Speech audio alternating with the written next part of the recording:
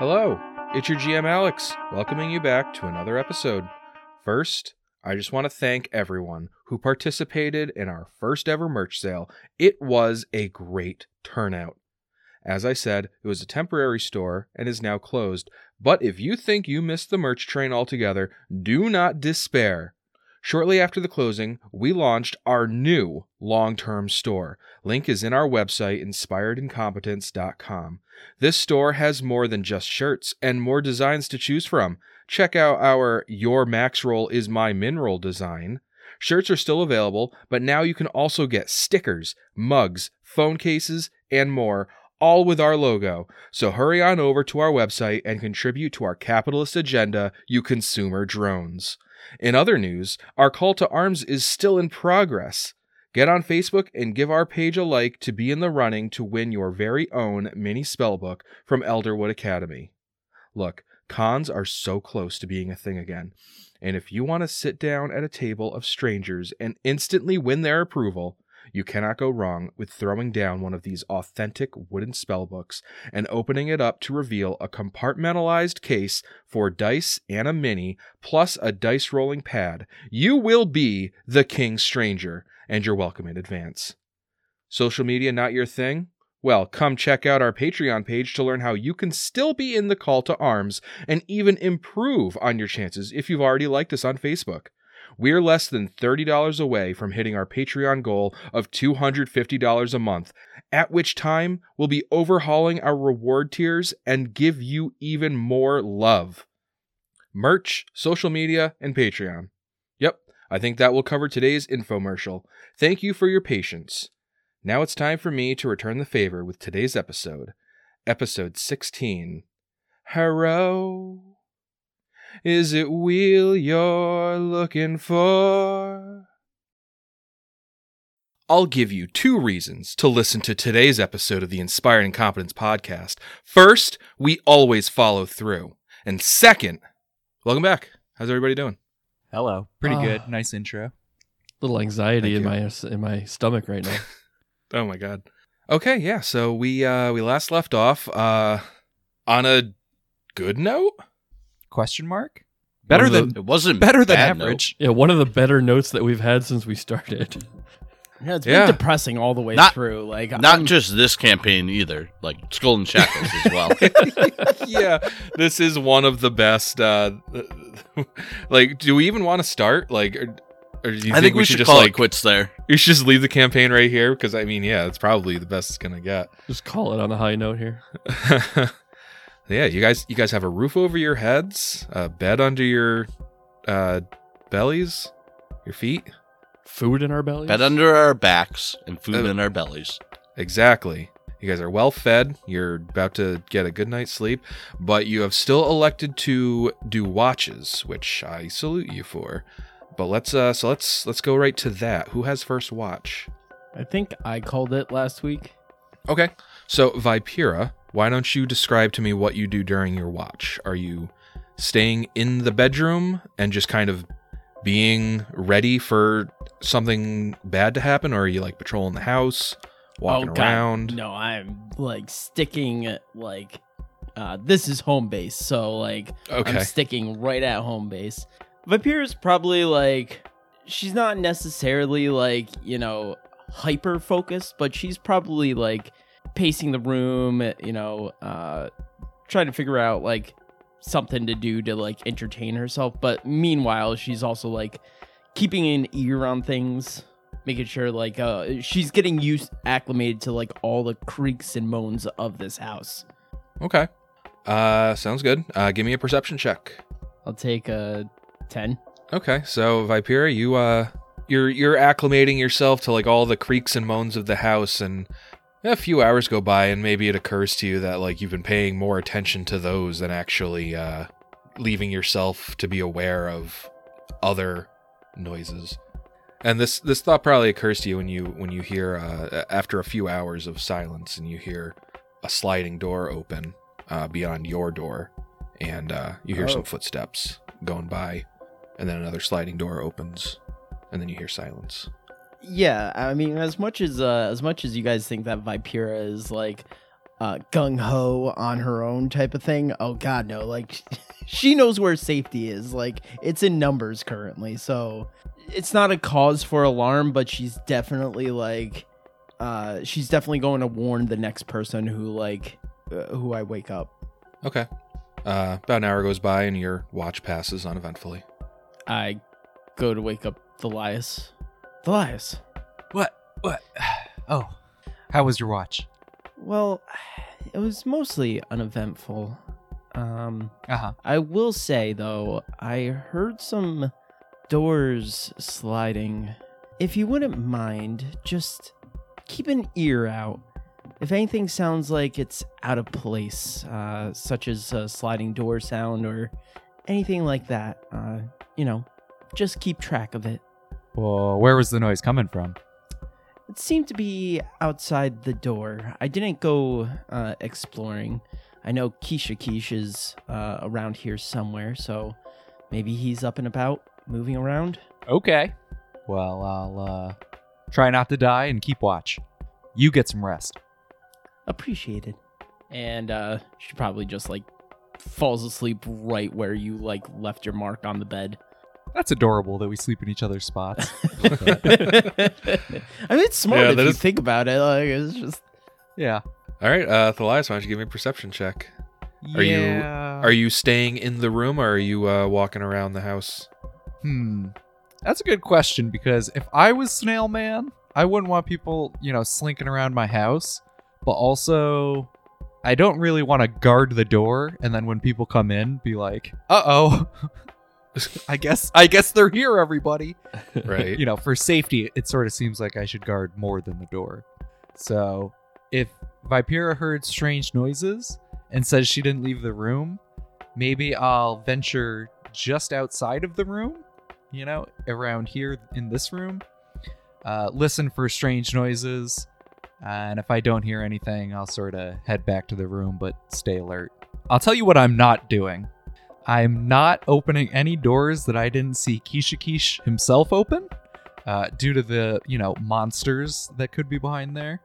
And Sure. I'm definitely not going outside. So if either of those things, you have action in, I will not be investigating. Okay. Okay, so you poke your head out into the dressing room. And the coast seems clear. So go ahead and give me a perception check. Okay. 12. With about an hour left in your watch, you hear some footsteps. Uh-oh. I run back to the room. Do you? Shut the door. they're your own sure. footsteps. Were they my own footsteps? I'm going to be so stupid if they were mine. No, they were not your own footsteps. So you shut yourself back in the bedroom. With the door closed, you don't hear the footsteps anymore, but then they start growing louder again. And beyond your door, you hear some sliding doors open. And you hear the footsteps cross the dressing room. And then you hear another sliding door. I look through the keyhole while I'm not cowering. There's no keyhole, sort of. It's a sliding door. Oh, it's a sliding door. What's with It's this guy like- and his sliding doors? Because he's a snail, probably. That's gotta be it. You crack the door open. I really want to see, so... And, I don't think I would if this was the first hearing of it. Like, if I just heard it, I'd be like, oh, I don't know about that. But Vipera heard it, so now it's like a mystery that the gang needs to solve. And I'm the gang. Okay. So you crack the door open? Defensively, I will crack the door open. All right. You crack the door open and you see Keisha, and he's about to open the double sliding doors that lead to his room, and he, out of the corner of his eyes, he sees some sort of movement. He looks over at you and he says, Thelias, so sorry, I hope I didn't disturb you. He's carrying a small stack of books under his one of his arms.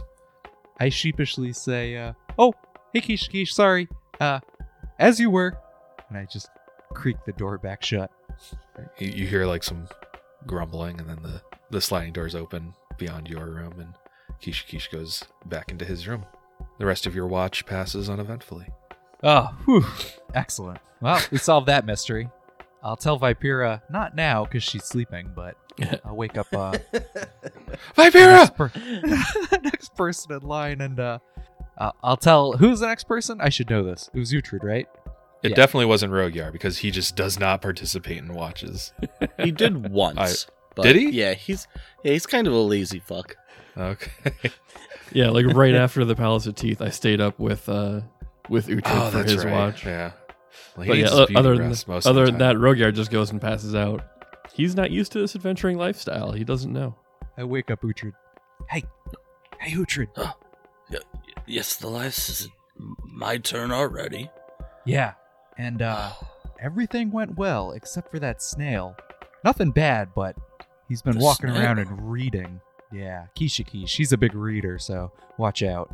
I would assume he was. You saw how extensive his library is. Oh yeah. Well, now that you mentioned that, that makes a lot of sense. All right, Thalias, Uhtred, anything special about your watch? No. I think Thalias, again, wasn't really expecting anything bad to happen during the watch. It was just more of a precaution than anything. So I don't think he's not really going to wander around or go snooping through more of Kisha's house. He's been a very gracious host to us. So he'll probably just stay in the bedroom, or maybe he'll sit outside in D17, the room outside the bedroom, on one of the chairs. And I think the only thing he would do is prepare spells during the last hour of his watch. Okay. Except just one thing, those aren't chairs, those are wardrobes. Well, then he'll sit on the floor in front of the wardrobe. Okay. Your night passes without issue. Your watch, that is. And we can fast forward to everybody waking up. And Uhtred, you have prepared your spells for the day.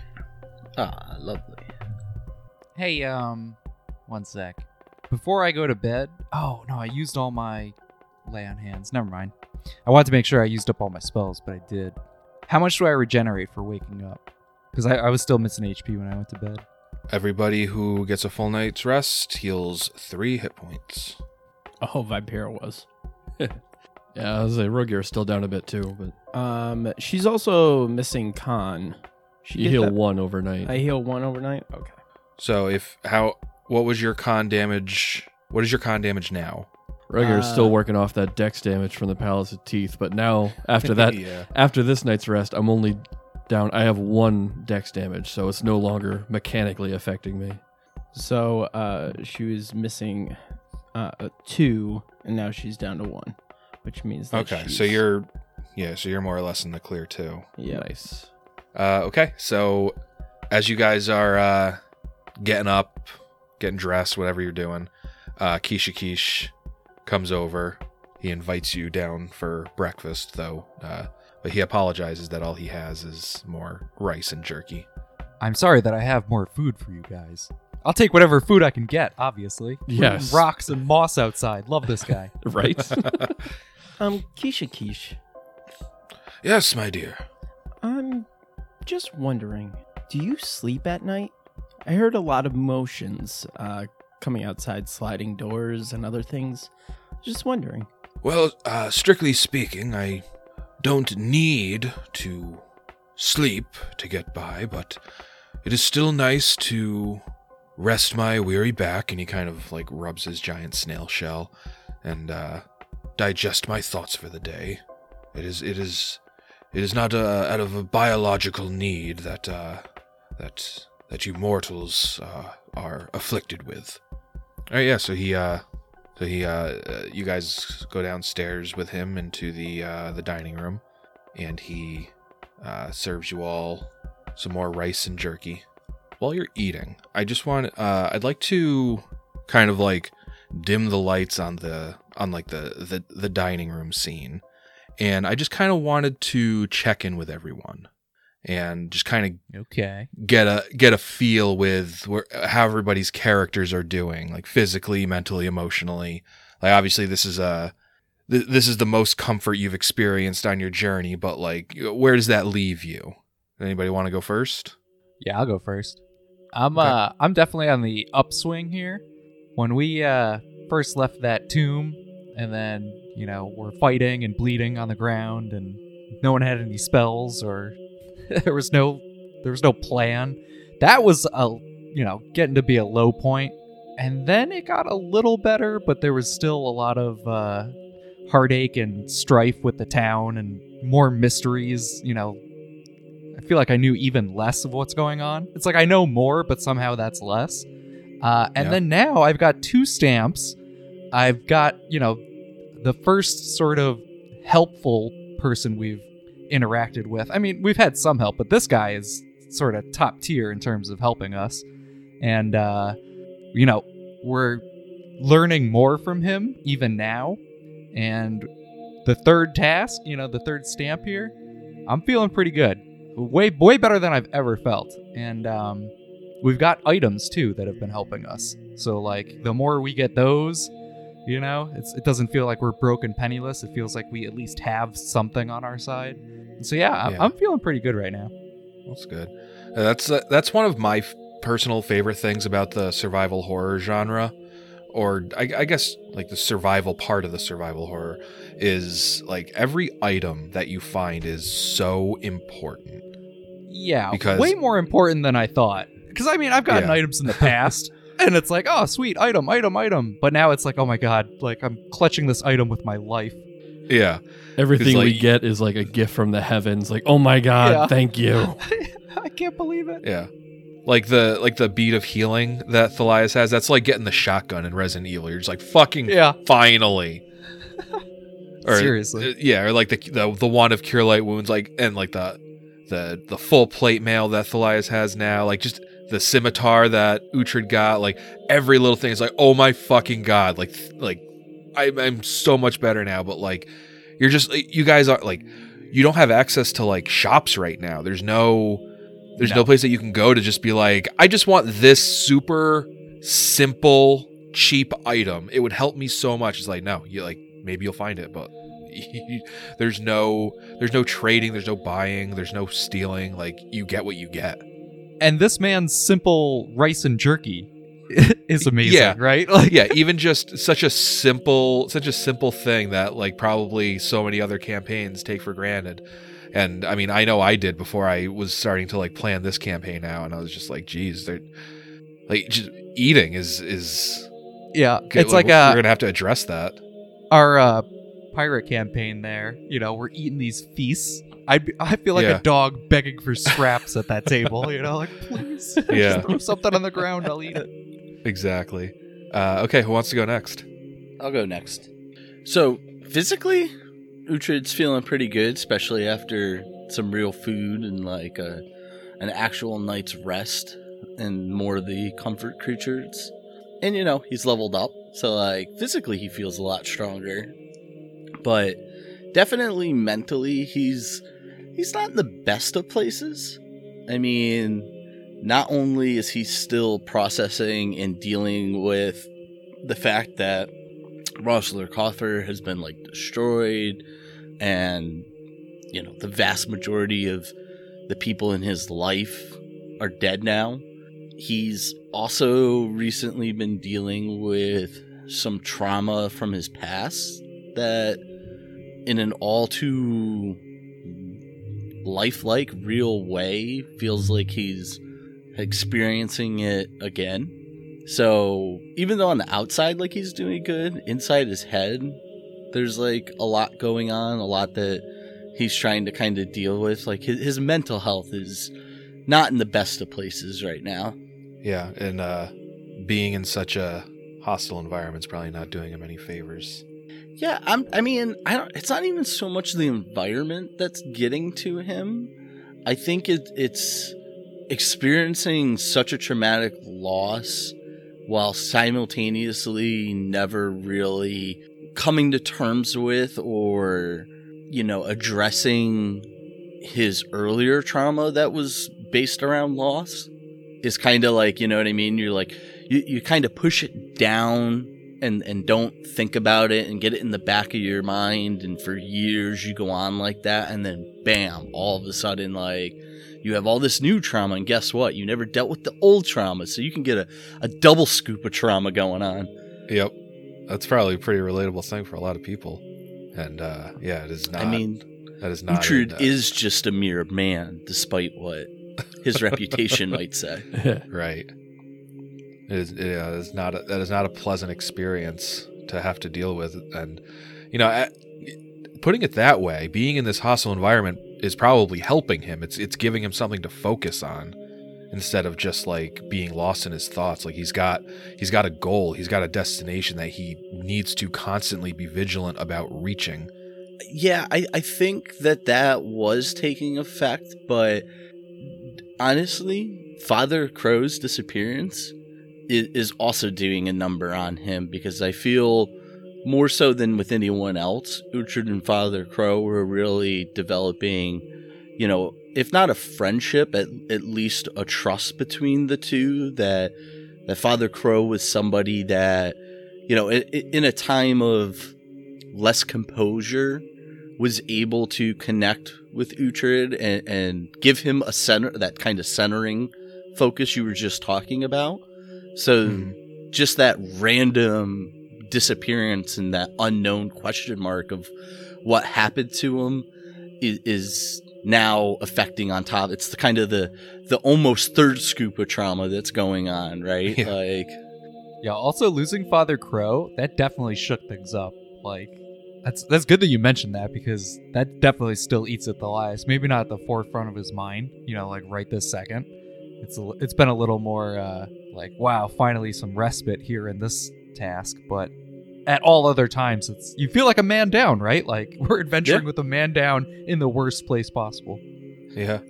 And that kind of goes right back into Uhtred's earlier trauma of has a lot to do with the loss of a group of adventurers he was with, right?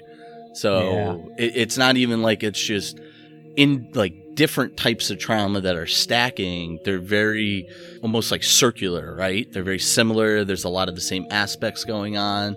So it's heightening that effect more, I think, for him. Okay. Who wants to go next? Vipera will. So Vipera has a pretty inflated ego at this point. She kind of knows, like, or at least like she feels that she's absolutely guided this group in the like correct direction with like the House of with the Palace of Teeth, with just attacking Uspid. She might not understand like that was like the cause and the effect, but she knew like one way or another like she was gonna get out of there, and like all of her training had like led to that moment. Simultaneously though, she's very on edge about like Father Crow leaving, so she's still kind of like weary of this group. Like, she's willing to like sleep next to people and like she's willing to like go to bed kind of thing, but it's more along the lines of like something's up, and like I don't know what it is. We all somehow like managed to like come together. Like, she's asking a lot of questions right now, like a lot of questions, but she also feels like she's comfortable in this situation because like this is what she's trained for. Like, this is what she's like been looking for. Okay. And Matt? So Rogiar is, I think he's still not quite in his right mind since his son died. Like, he is very, very rarely without that little wooden bird in his hand. And like, when it's not in his hand, it's in his belt pouch, and he's probably almost always got a hand resting on the pouch. Like, that thing is easily the most important object in his world right now. He's definitely respecting the group that he's in, but again, to bring it up, like, the fact that Father Crow disappeared is like, there's those doubts creeping into his mind. Like, he's not so much worried about who's going to leave. It's more a matter of like, will enough people stick around to help Rogier get home and get back to the family that he has left. He feels like he needs to at least explain what happened to his wife and his daughter before they just find out that, him and his son died and they have no explanation as to why. he needs to get home to give them that at least. Okay. So Rogyar's goals are, I think, one step beyond what anybody else is at right now. Okay. Yeah, he is singularly focused on just getting home. All right.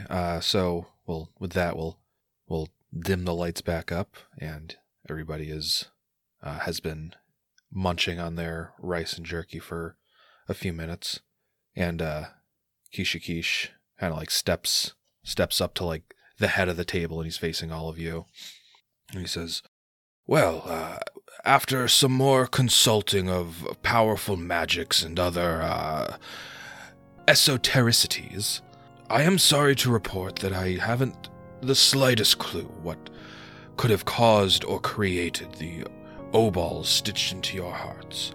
However, I believe they are objects of immense power, for they are charged with a huge amount of both positive and negative energy, a union that normally does not remain stable for moments, let alone the days since you awoke in the boneyard. I don't have the equipment necessary for any sort of tests, but my hypothesis is that your oballs may, whether by design or accidental, they may offer some sort of protection of you from negative energy or necromancy. That's all I've been able to piece together, and sadly, I think that's the best I can give you for now." So something is physically up with us that's allowing us, like it's within us, and that's crazy. This guy doesn't even know what it is. Yeah, it does. It's everybody who's been able to like psychopomps have an innate way of kind of like seeing seeing you both physically and metaphysically, and every psychopomp you've come across, except for like the Esobox that are just kind of like guard dogs, have made some sort of comment of like, "Whoa, what's going on there?" Like it's almost like how Neo can see people at the end of the Matrix, and so if you could imagine how these psychopomps see you, it would be like, you're just like this outline of light, but then there's like this like either this like dark void on your hearts, or it's like a twice as bright light on your hearts, or maybe it switches between the two. It's not something that any of the psychopomps have been able to describe to you, and it's probably not something that you can really picture without experiencing it for yourself. But yeah, there's something, it's whether it's physical or metaphysical, it seems to be like directly tied to your hearts, and it's for real. And he can't find any info on it. That's wild. Yeah, that's the other common denominator, is nobody's ever seen anything like this. Kish kind of gives you guys a few minutes to kind of digest that, and he says, "So I was doing some more thinking last night, and well, you are a group of mortals whose fate must be so perplexing. I can't imagine what awaits you in your adventures. And so I hope you would not take offense to me asking you if I could possibly," and he takes out this deck of cards. He says, "if I could possibly perform a hero reading for you." When he pulls out the hero deck, Uhtred definitely gets just in his mind, he's like, "Oh no," and he thinks about the card that's in his pocket still, but doesn't make any reference to it. Dude, that's hysterical. I forgot about that. You have one of his cards. Yeah, I wonder if he notices his deck's not complete. Yeah, so he just kind of like is eagerly awaiting for an answer from you guys. What do we know about? Is that something like that's unique to Uhtred this kind of realm, knows about it. No, like remember when Uhtred drew the top card? Yeah. He had enough knowledge to know kind of like what it symbolized to some degree. It's kind of the in-game like tarot cards. Yeah. Just imagine how much you do or don't know about a tarot reading in real life. Like if Right, I was like, right. Joe, what are tarot cards and what do they do? Like Yeah. your answer might be like, I don't know, they tell my future. Well, tarot reading. That couldn't hurt. I'm looking around, seeing if anyone else has an opinion on that. I'm down. I think it would be awfully rude of us to deny that request, Kishikish. You have been more than gracious and helpful to us. Who are we to not accept any more help you're willing to give? Rogar just kind of shrugs and takes another bite of jerky. Kishikish, his grin widens. He says, very well. Well, if you don't mind, I'll just... And he kind of like takes the cards out and he starts shuffling. Oh, cool sound effect. Yeah. Where'd you get that from? That was no sound effect. I have a physical Harrow deck, compliments of Paizo. They didn't personally mail it to me. I had to buy it, but yeah, there's so Paizo's not sending us merch yet. That's not a anymore. problem. Not after the incident. We're gonna need you, the listeners, to show the full force of the Masked Brotherhood. Get Paizo to send us shit. Specifically Harrow cards. Yeah, start petitioning them. We want to be an official Paizo podcast, so get on that. Absolutely. Kishikish, he starts shuffling these cards, and while he shuffles, he says, now, the cards are but a focus, a way for fate to ruffle its curtain and grant us a glimpse beyond. This is not a practice of precision, but of foresight and interpretation. First, we must submit a single question to the cards, one from which you collectively yearn to learn the answer. After proposing this question, you'll each choose one card. This card will represent your individual role regarding your collective fates concerning this question. Uhtred's nervousness heightens a little bit. He finishes shuffling, and he looks at all of you and says, now then, what questions shall we submit to the Harrow? Uhtred will look around the table to Vipera and Rogyar and Thalias, and he'll offer up, I don't know about you, but I surely would love to know what would happen if we return back to the material plane. And if you actually look at Vipera, like, you might perceive that she's actually like genuinely like paying attention. She might be eating to like off-put it, but like she's definitely paying attention. Is everyone in agreement with that? Or is there something else that you find more pressing? I have a million questions, but that's the big one. How do we know how to get out of here, but what happens when we get out of here? What's to become of us? What's, anything we can learn? Yeah, that works for me. Yeah, Vipera's genuinely gripped. Well, it's settled then, Kishikish. We'd like to know what will happen to us if we are able to return to the material plane. So he nods his head. Home, a place of safety, of health. This is a question best represented by the Constitution suit. And he starts going through the deck of cards. And Uhtred would probably know this from his knowledge check about Harrow cards. There's 6 suits in a Harrow deck, and each suit corroborates with a single ability score in Pathfinder. So there's the strength suit, the dexterity suit, and so on. So as he's going through, he says, what fate awaits this group upon returning to their home? And he's searching through the deck, setting aside a card or two every so often. And he gets to the end of the deck and reviews the cards he had set aside, but he looks confused. And after a moment, a grin softens his face, and he looks at you all. And he says, it would seem that one of you has already chosen your role. The desert is missing. Look around. Kind of, with that guilty look, Uhtred goes, yes, that actually would be me, Kishikish. And he pulls out the desert card and like reaches it across the table to hand to Kishikish. He takes it, still smiling. He doesn't seem upset. He kind of seems like entertained, like by amused. This. Like what? Yeah, like what a funny coincidence. And he holds up the card for you all to see. As I described when Uhtred took this, you see a sphinx standing in a desert with a starlit night, and the sphinx wears a hat and holds a robed man in one of his front paws. And he says, "The desert, an environment so bleak that none can survive it without aid. For those who find that aid, the journey across can lead to great things.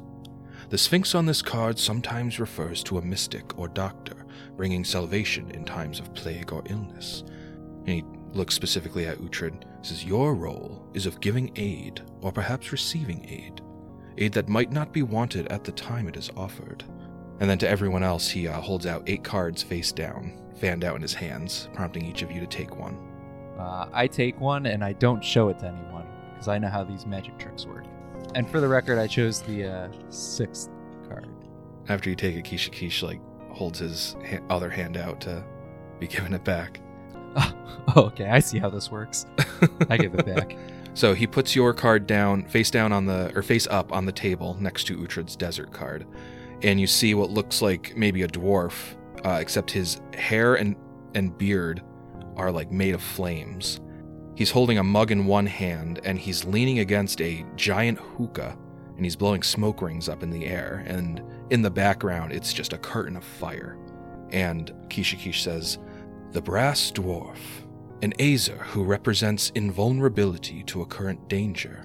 Although others might fall, he remains hale and strong. He can also represent failure or darkness for one, in turn saving all others around him from such danger. An important role, as much as it is foreboding." Oh, that's spooky. I'm getting chills. Who's next? Vipera is 4. Okay. Vipera, you pick your card, and you see a pale-skinned woman. She looks very sickly, like her skin is peeling off of her frame. And she holds in one hand 2 dice showing snake eyes, and the other hand she's holding some sort of vegetables like leeks. And there are flies buzzing around her head. And Kishikish says, "The sickness represents plague, pestilence, famine, and disease. It can also indicate corruption of the soul, or even multitudes of souls. Your role may be the hinge between contracting these awful maladies and avoiding, or even curing them." And then he holds the cards out to Rogier. And Rogier takes the one on the end, the 8th one. Okay. On your card, you see a pale-skinned, perhaps a half-orc, and he is sitting on his shoulders is a pale-skinned man who looks like he's whipping the half-orc and holding a harness fastened to a muzzle on the half-orc's face. And the half-orc is trudging through the mud. And Kishikish says, "The Teamster is a driving external force that keeps the subject going no matter what. This force can be physical or mental. The force can be for good or ill, but cannot be ignored. The half-orc depicted is living a life of toil, but for his own betterment. Your role is of the group's force of will to go on." So then Kishikish puts all the drawn and undrawn cards back into the deck, and he reshuffles. And as he's speaking, he's placing more cards down on the table. He says, "And now we will seek context. The cards will speak of the past, the present, and the future, and if we look carefully, we may be able to glean information and foresight of your fates as they pertain to your question." And Kishikish places 9 cards in a 3x3 grid, face down, in front of him. And as he reveals the 3 leftmost cards, he says, "Many consider the past to be the least important part of a Harrow reading. However, understanding our past is often the key to correctly reading our futures. Look closely." You see 3 cards. On the top of the 3x3 grid, you see a blue dragon curled around some sort of blue orb, and its front and back claws are piercing into this blue orb, and blood is leaking out from the wounds that the claws are leaving. On the next card, you see an anthropomorphic reptilian creature dressed in fine clothes, pinstripe pants, and a shirt and tie, and a top hat.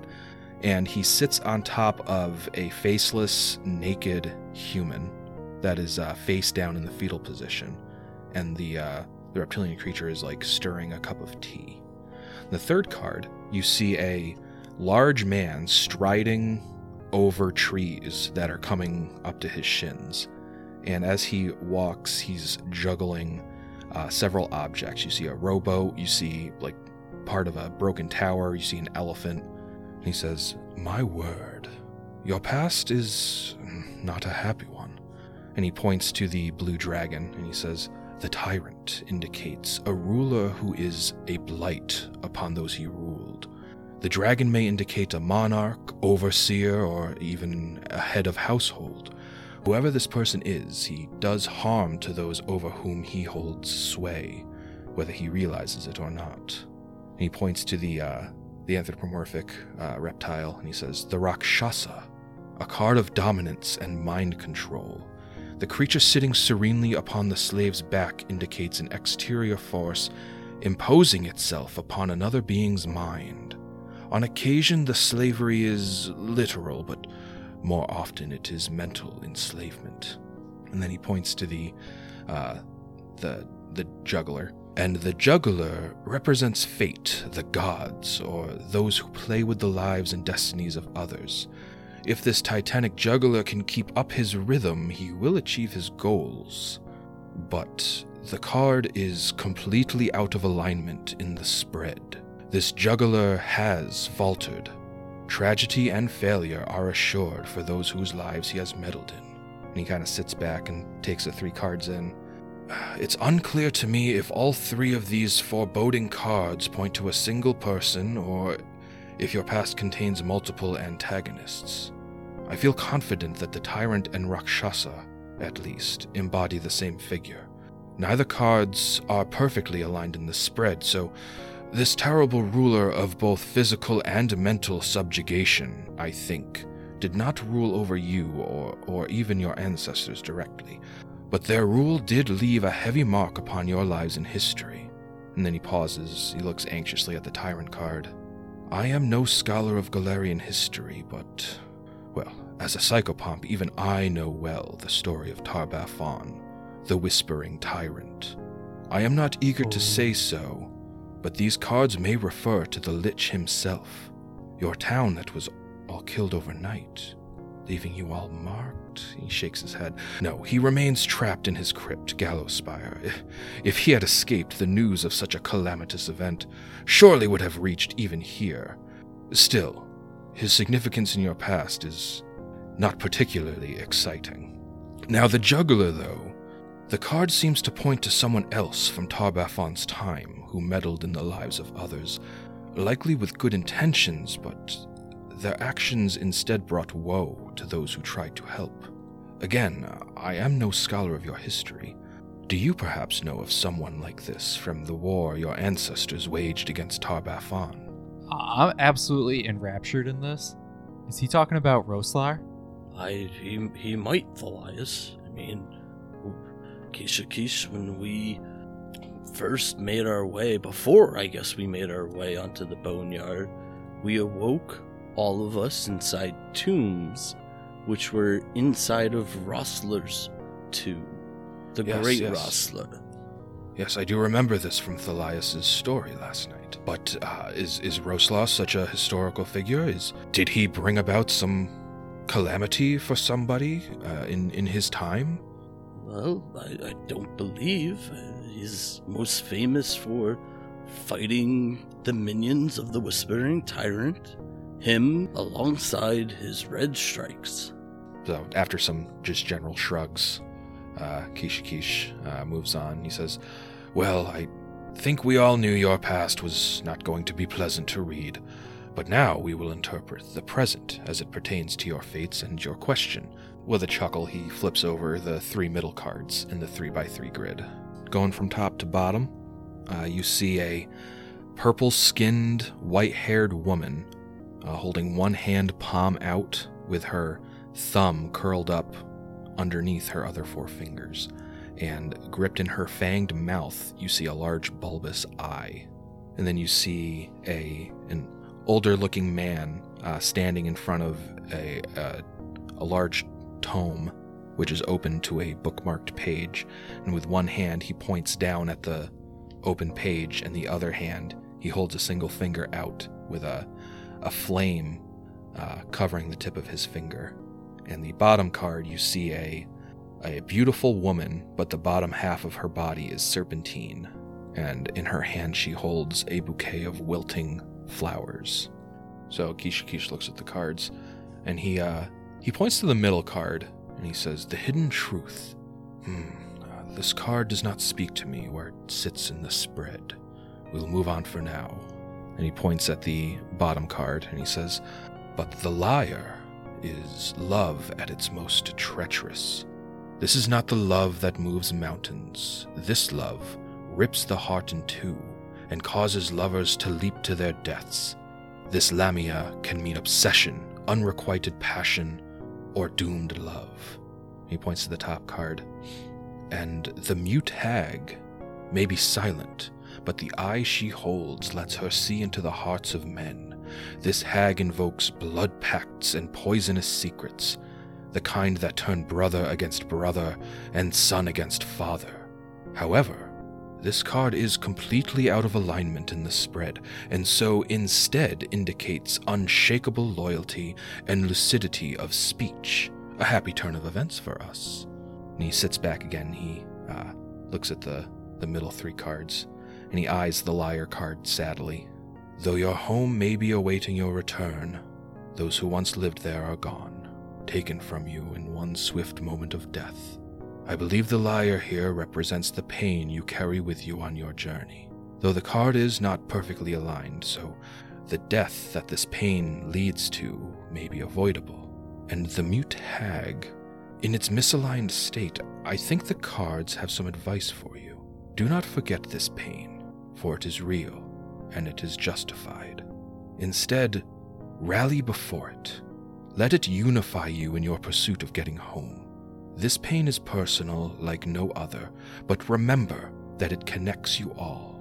And somewhat somberly, Kishikish flips over the final three cards, the rightmost column in the 3x3 grid. Yeah, as he's been doing this, flipping the cards and reading them, Thalias is inching closer and closer to the table, like getting more hunched over. Yeah. To get, like, more enraptured by every word he says. Like, what does it mean? This is crazy. Uhtred just has like- also completely stopped eating at this point, and is every bit of focus is on this reading now. Nice. Like, each thing he says is more interesting than the last thing he says because it, like, all compounds. Right. I'm And just, it's- like, sitting there like, what? It's just vague enough that Uhtred Yeah. can relate to a lot of this. Yeah, my mind is just racing. Like, everything he says, like, wait, but the thing you just said, but now this thing, and does it apply to this or that? Yeah. Yeah. So the really cool thing about this is all like, I'm doing this now. Like this, like I didn't like go through a bunch of different readings and be like, oh, like that one wasn't exciting. I'll do this one instead. Yeah. And I didn't like pick out specific cards. Like this is a real reading that I'm doing for you guys. And so like, and That's wild. again, like I'm interpreting them in a way where it's like it fits. But Right. otherwise, like this is just the cards. So you see the three right hand cards, and on the top you see a cloaked man with his hood down and his face obscured, or his hood up, sorry, and his face obscured. And in his hands he holds a lock key, but instead of in his hands he holds a key ring, but instead of a metallic ring, each key is actually protruding from the cut off fingers of a disembodied hand. And the man stands in front of a stone wall with a stained glass window.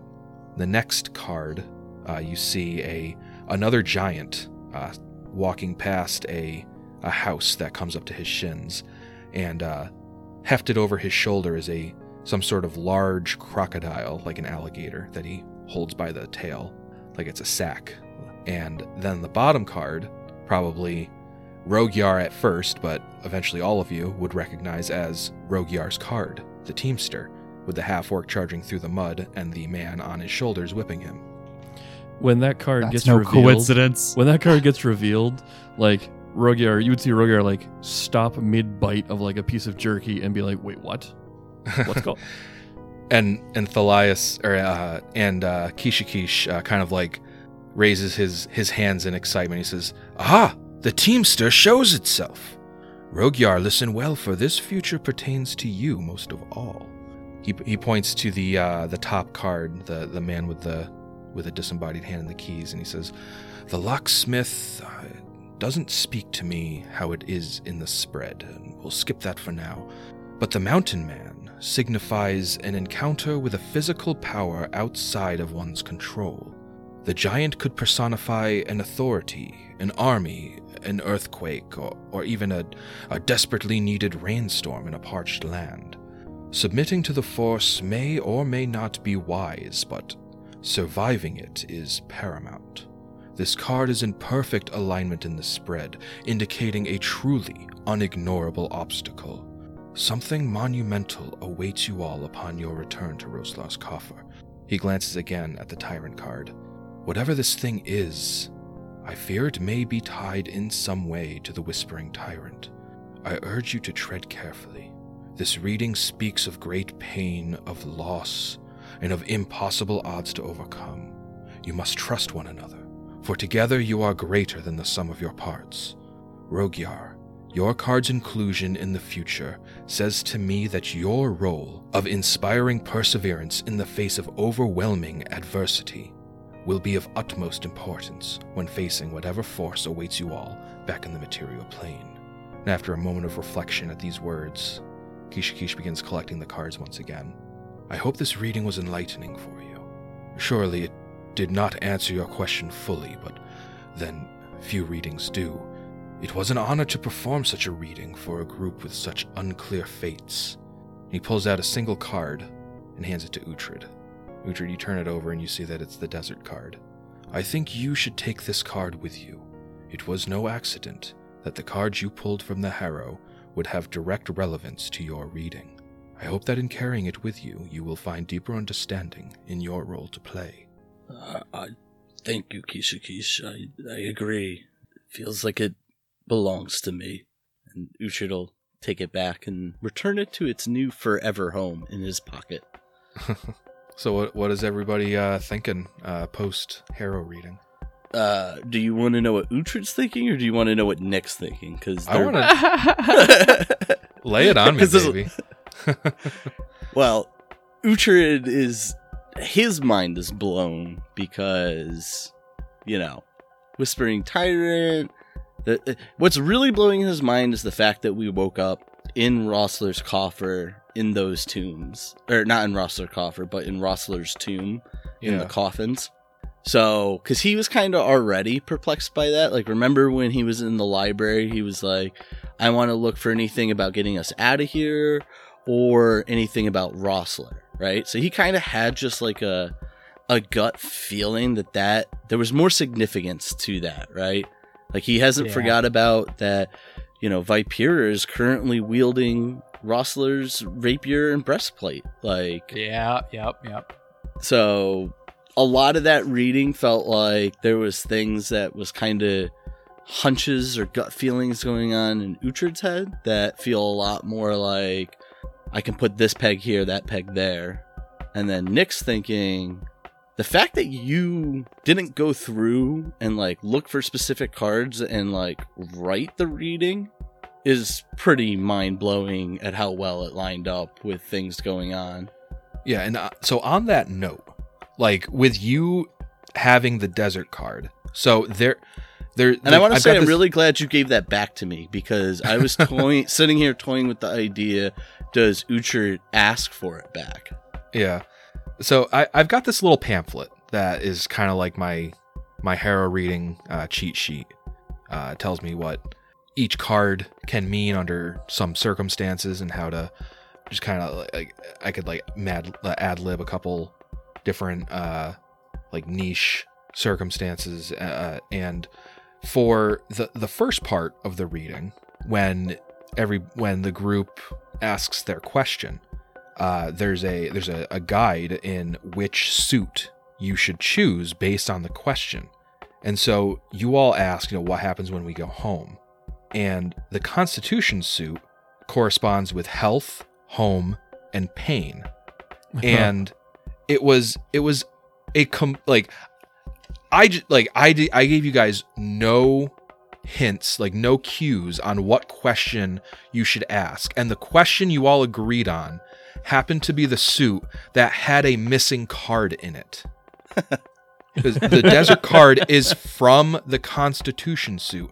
So that part of the reading would have never happened if it was a different card or a different question. So I love that so much. Oh, that's spooky. right? Spook now. That is really creepy. Yeah, is the Whispering Tyrant fucking with us in the real world right now? Is that what's going on? Or he's waiting for us to come back or something. This is the Boneyard. Anybody else have thoughts in or out of character? It kind of seems like we're fucked. Is that just me? Am I overly worried? Or like, what's going to happen when we go back? And he's like, yes, let me flip over these cards. And all of that interpreting, I'm sitting here going like, it sounds pretty bad. Like, none of it was like, oh, yes, like, oh, great fortunes and, health and beauty and, lavish living. It seemed kind of Your lucky numbers are 8, 12, and 22. Yeah. Can I ask a question of you, Joe? Sure. I think it's pretty established, and it's been brought up multiple times at this point, that, like, Uhtred has a purpose, not only for why he wants to get back, but, like, what he needs to do after he gets back. And even Rogyar has, to some degree, the same thing going on. Like, I'm curious as to what Thalias's kind of, like, thought process was like. Is he just trying to get back to then what? Yeah, so Thalias' whole thing was, turning over his new chapter of his life. Like, he was down in the dumps, retreated to the graveyard, and then is, like, becoming a real true paladin. And so, he doesn't know exactly where that's going to take him. And he's been spending time in the graveyard, trying to find his purpose. And now it's almost like a stroke of luck and sort of fate to be caught up in this, right, with you guys. Like, there's something more to it, but I don't know what. So I'm pulling at this thread, and I'm obviously trying to get home, but there's something between home and you guys and this place and me. So and he is feeling kind of that connection of, like, he's supposed to be here doing that. Like, this is his redemption tour, maybe. Yes, exactly. There's something here. I still don't know exactly what, and I'm not sure if I ever will, right? With right. Yeah. It's not like someone's like, oh yeah, Thalias, by the way, like, here's your path. This has all been really crazy, so I'm still in a whirlwind. Is it fair to say that if we were to get back, he would be leaning towards helping Uhtred?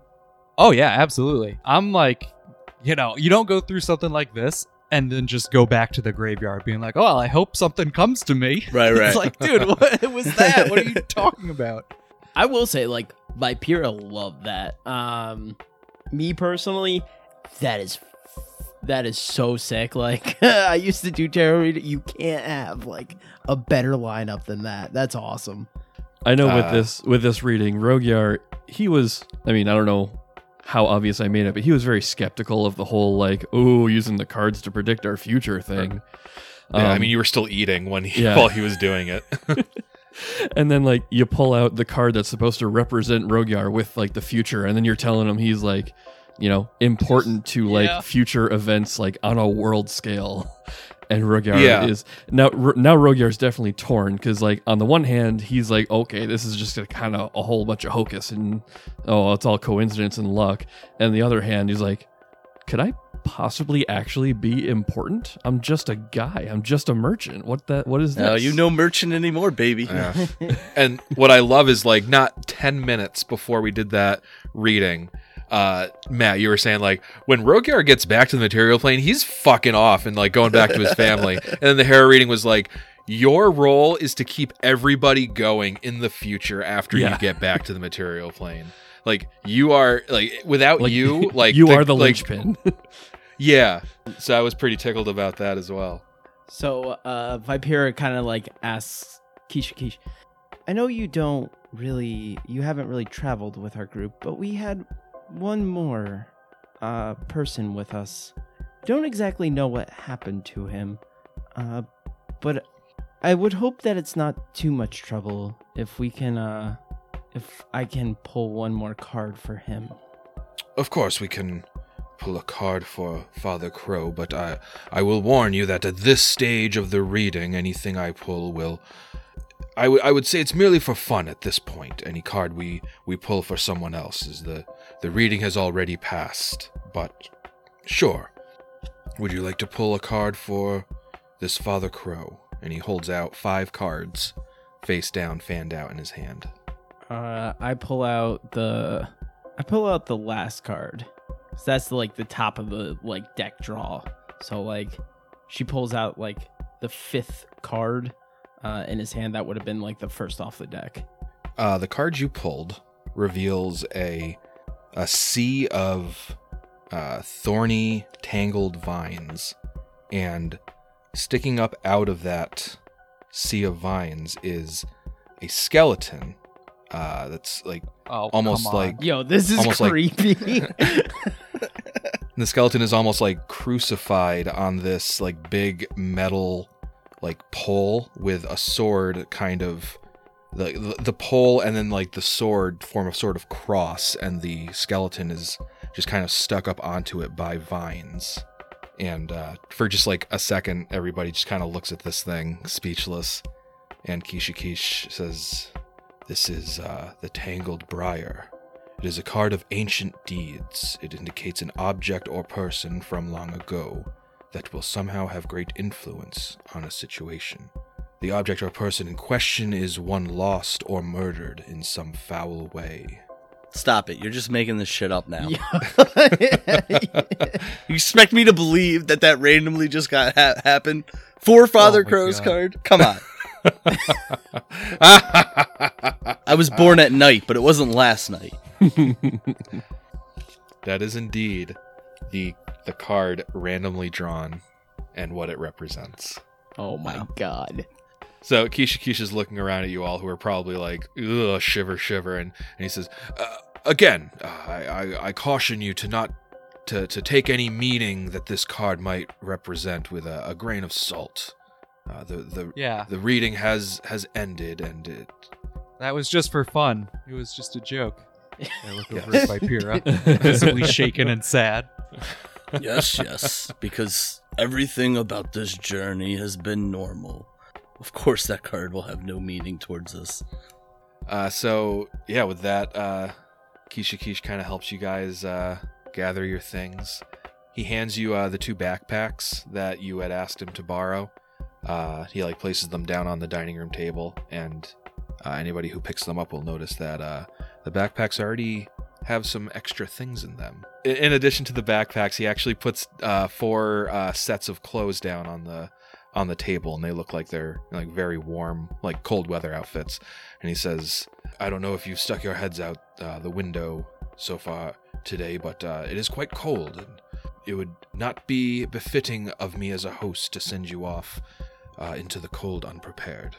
So you have 4 sets of cold weather outfits, and you look in the backpacks, and in one of the backpacks you see a wooden box, and in the box are 6 flasks packed neatly in straw.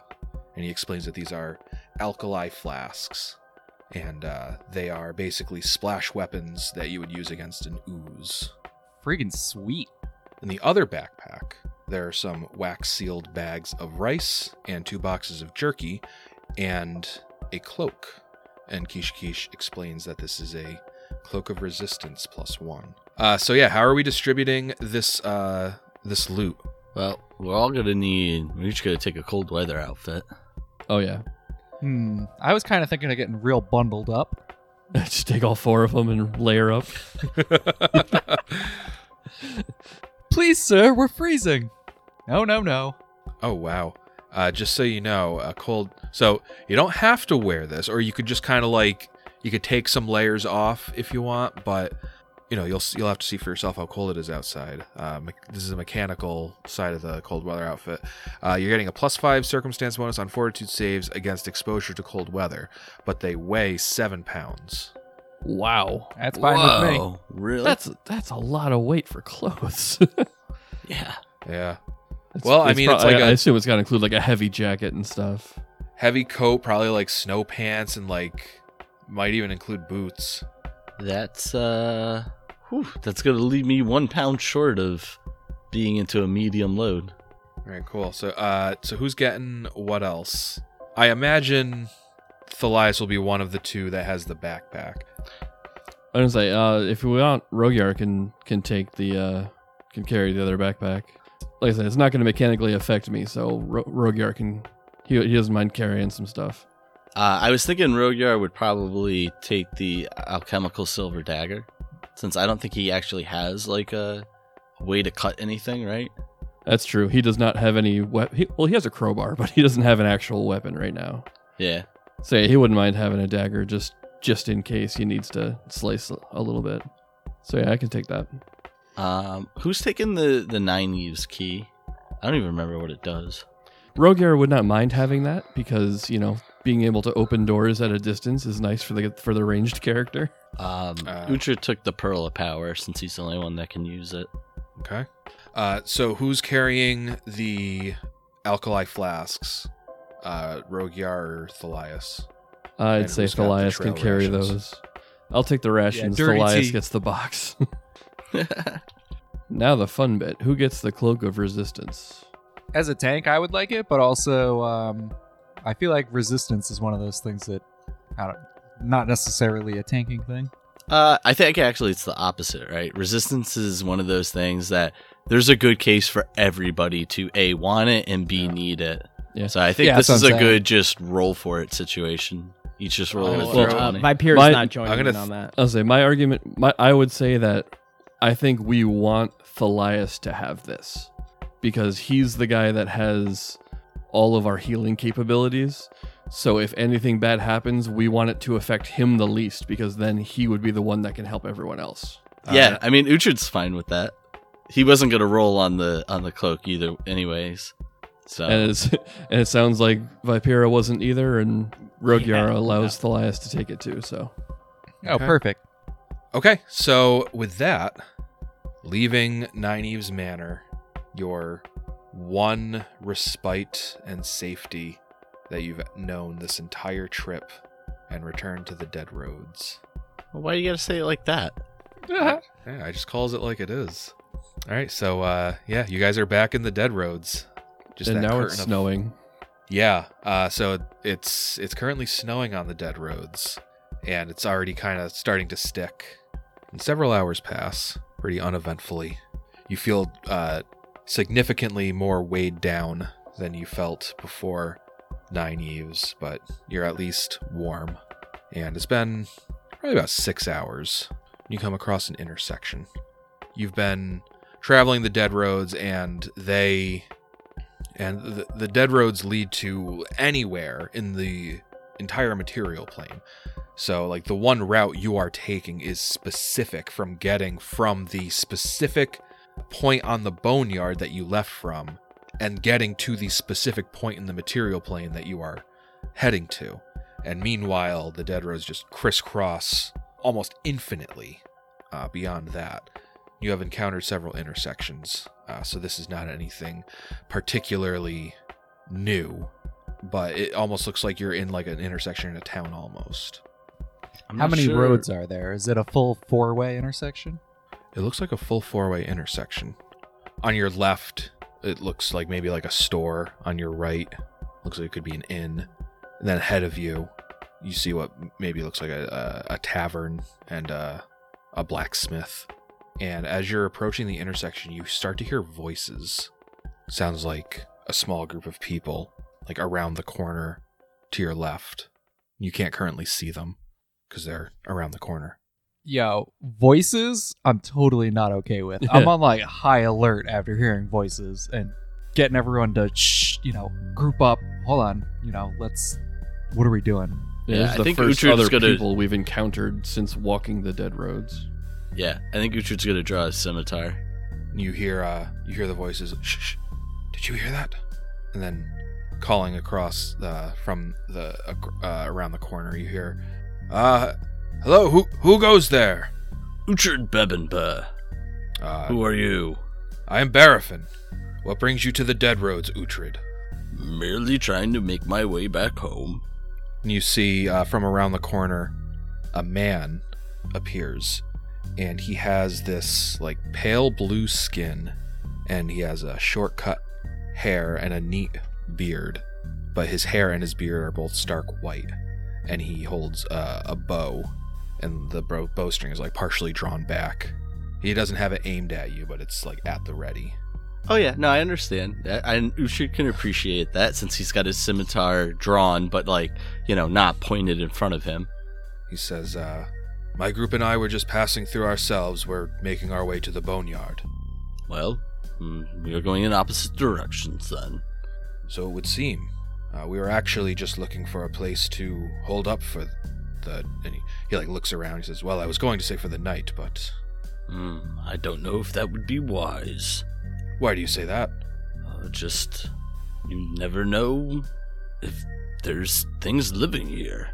True, but I would rather put myself inside of some walls and under a roof while I rest instead of laying sprawled out in the middle of the road, if I can help it. Well, dang it. I see you are a true adventurer, and I will not be able to scare you off of this sweet camping place. In light of such things, may I propose maybe we can benefit to each other? I mean, there's more than enough buildings here. We could just take one of the other ones.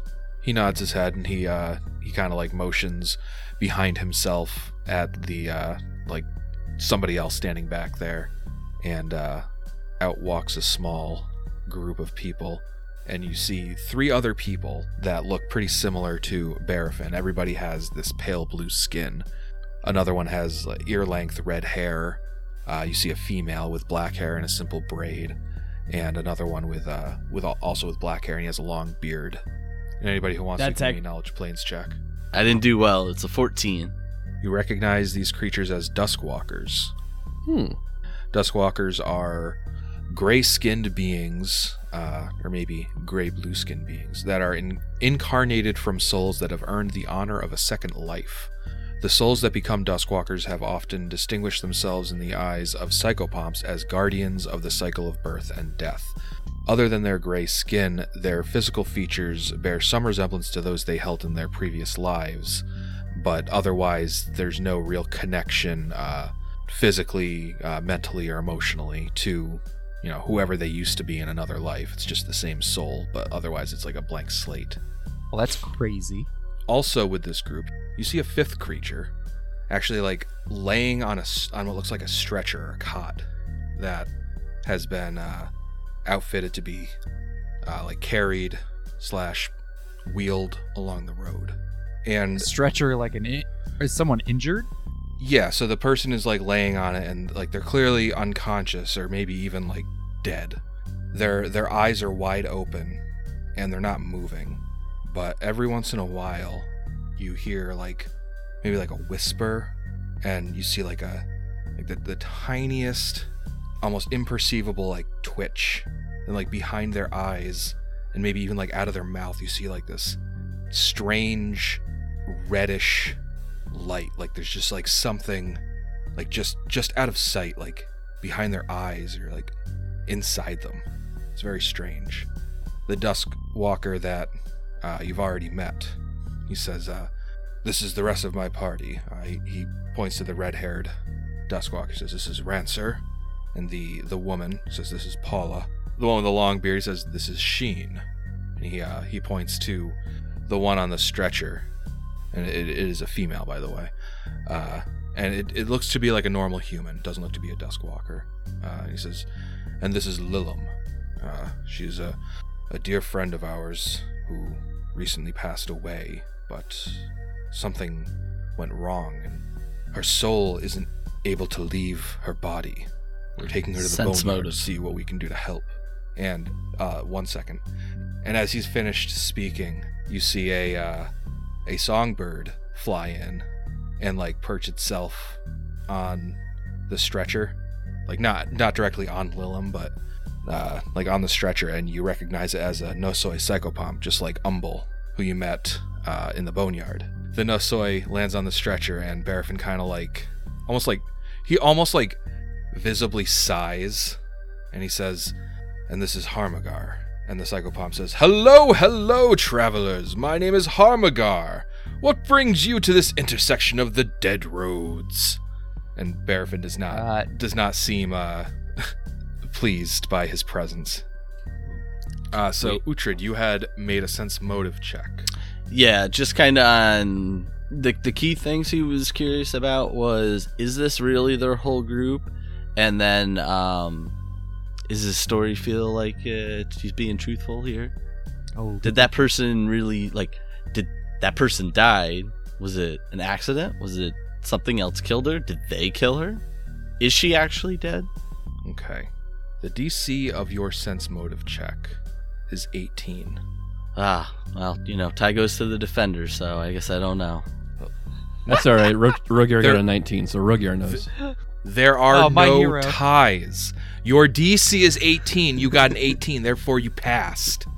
When you're making an attack roll, their armor class is your DC. Listen, If your attack I've roll already is the decided DC, you don't tie.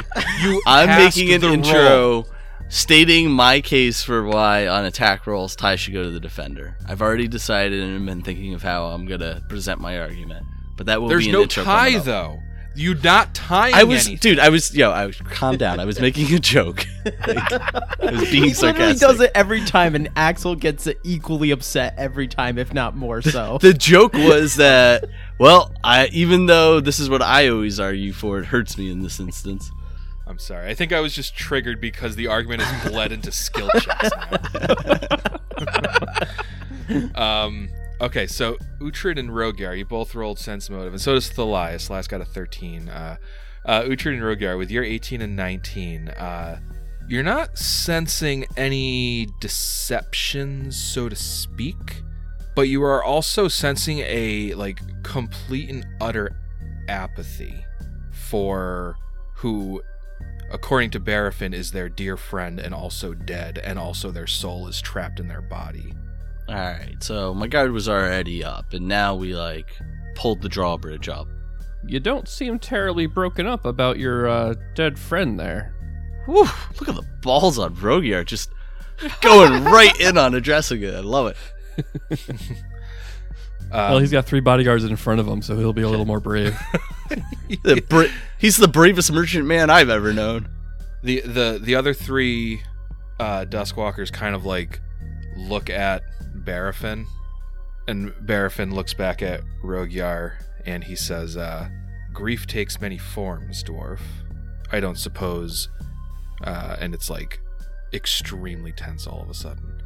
The dead body of Lilith continues to kind of simmer on the stretcher. I don't like the way that guy said dwarf. We're friends of Umbul and Thoot.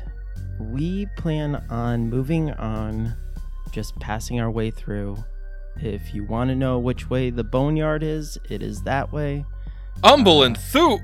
Harmagar cuts in. He says, Umbul, how is that fellow? I haven't seen him in quite some time. Maybe I'll bump into him when we get to the boneyard. How's he doing? How's his friend Thoot?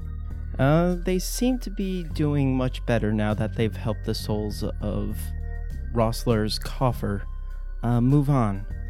So Barafin kind of nods his head at you all, and he says, how about you? What brings you to the dead roads? You said you were traveling home. Yes. That What is of it? what brings me to the dead roads. I'm traveling home. What brought you to the boneyard? Well, actually, that is quite the story. We don't fully know, so we're just heading home. As far as we know, it was some big cosmic mistake, and we're just trying to correct it and get back home to our lives. What they say is true. We don't know how we ended up in the boneyard, and we're merely trying to get back home. Well, as I said, we've been traveling for quite some time, and we're looking for a safe place to hunker down. So if you don't mind, we would like to Of course get not. to it. I assume they start heading in towards whatever building they're going in. Well, yeah, so while they're still kind of sizing you guys up while you're sizing them up, it looks like there's some consent of yeah, go ahead. they start kind of like looking around at like the different.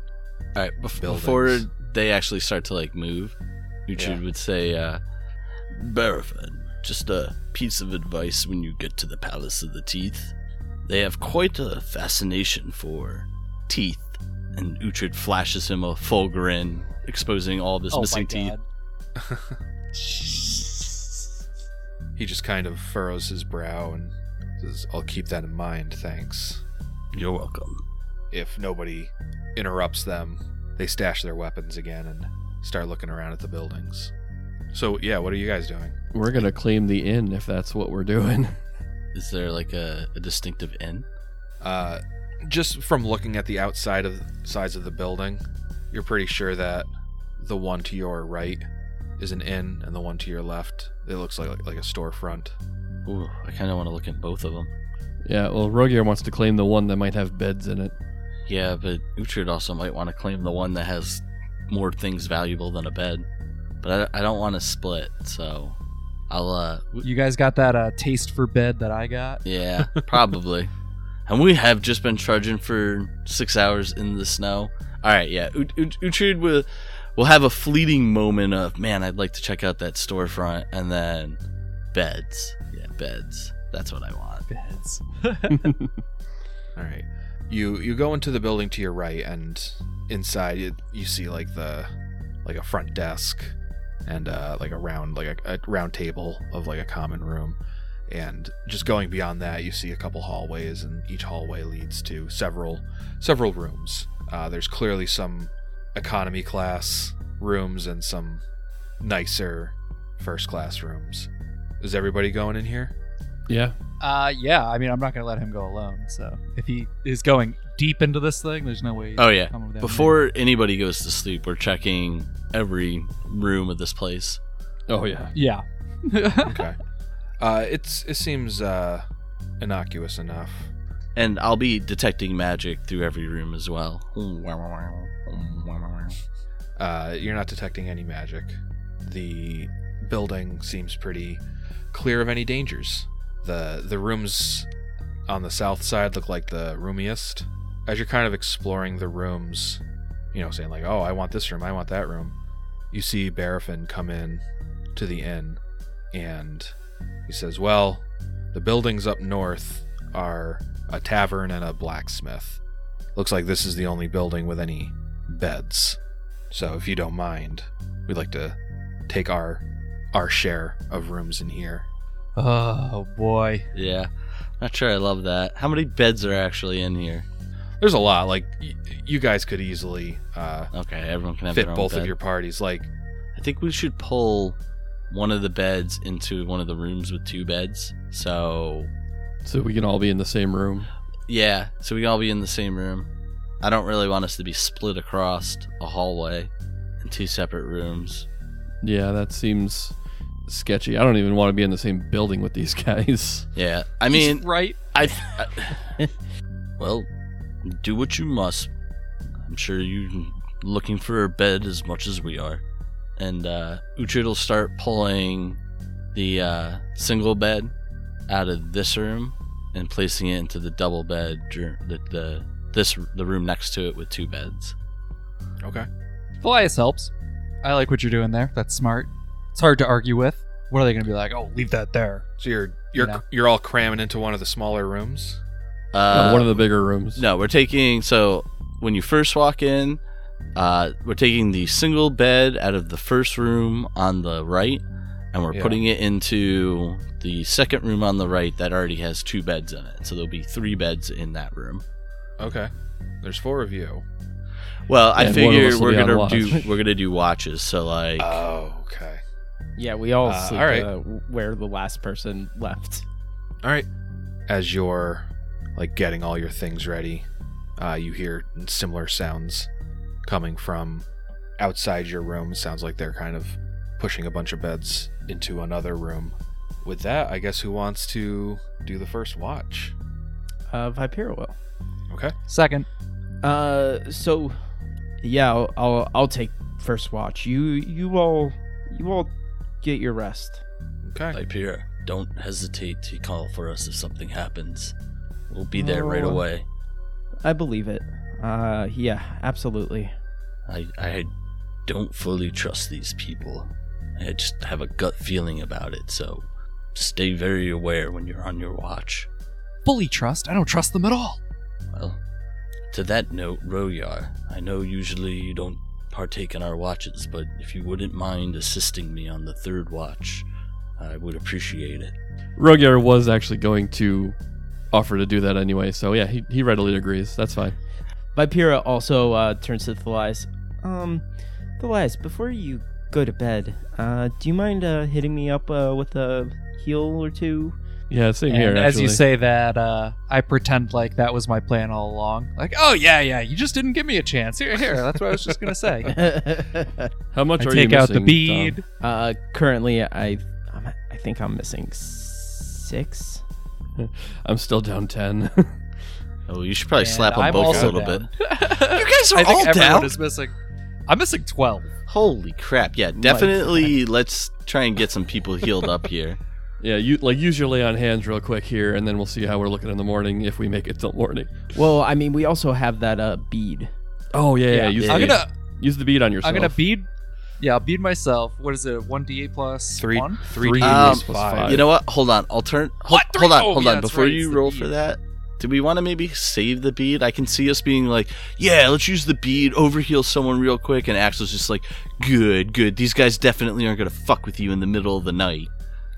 Well, Okay. I would I'm still. down with saving bead. I don't know. I would still rather use it now and have it for tomorrow. Well, 'Cause I'm if saying, we- but what if they attack us before tomorrow? Like maybe Then we I'd should rather have tomorrow more at health. work. I'd rather have more health now for that fight than wait and see how if we have enough to last. right, through but maybe that fight. use the lay of hands, which recharge first, and see where we're at before we blow the big guy, like our fuck heal. They all recharge at the same time. Except for the Yeah. fact if we don't make it all the way through the night, I'm worried we're gonna have nothing to heal with if they fuck with us.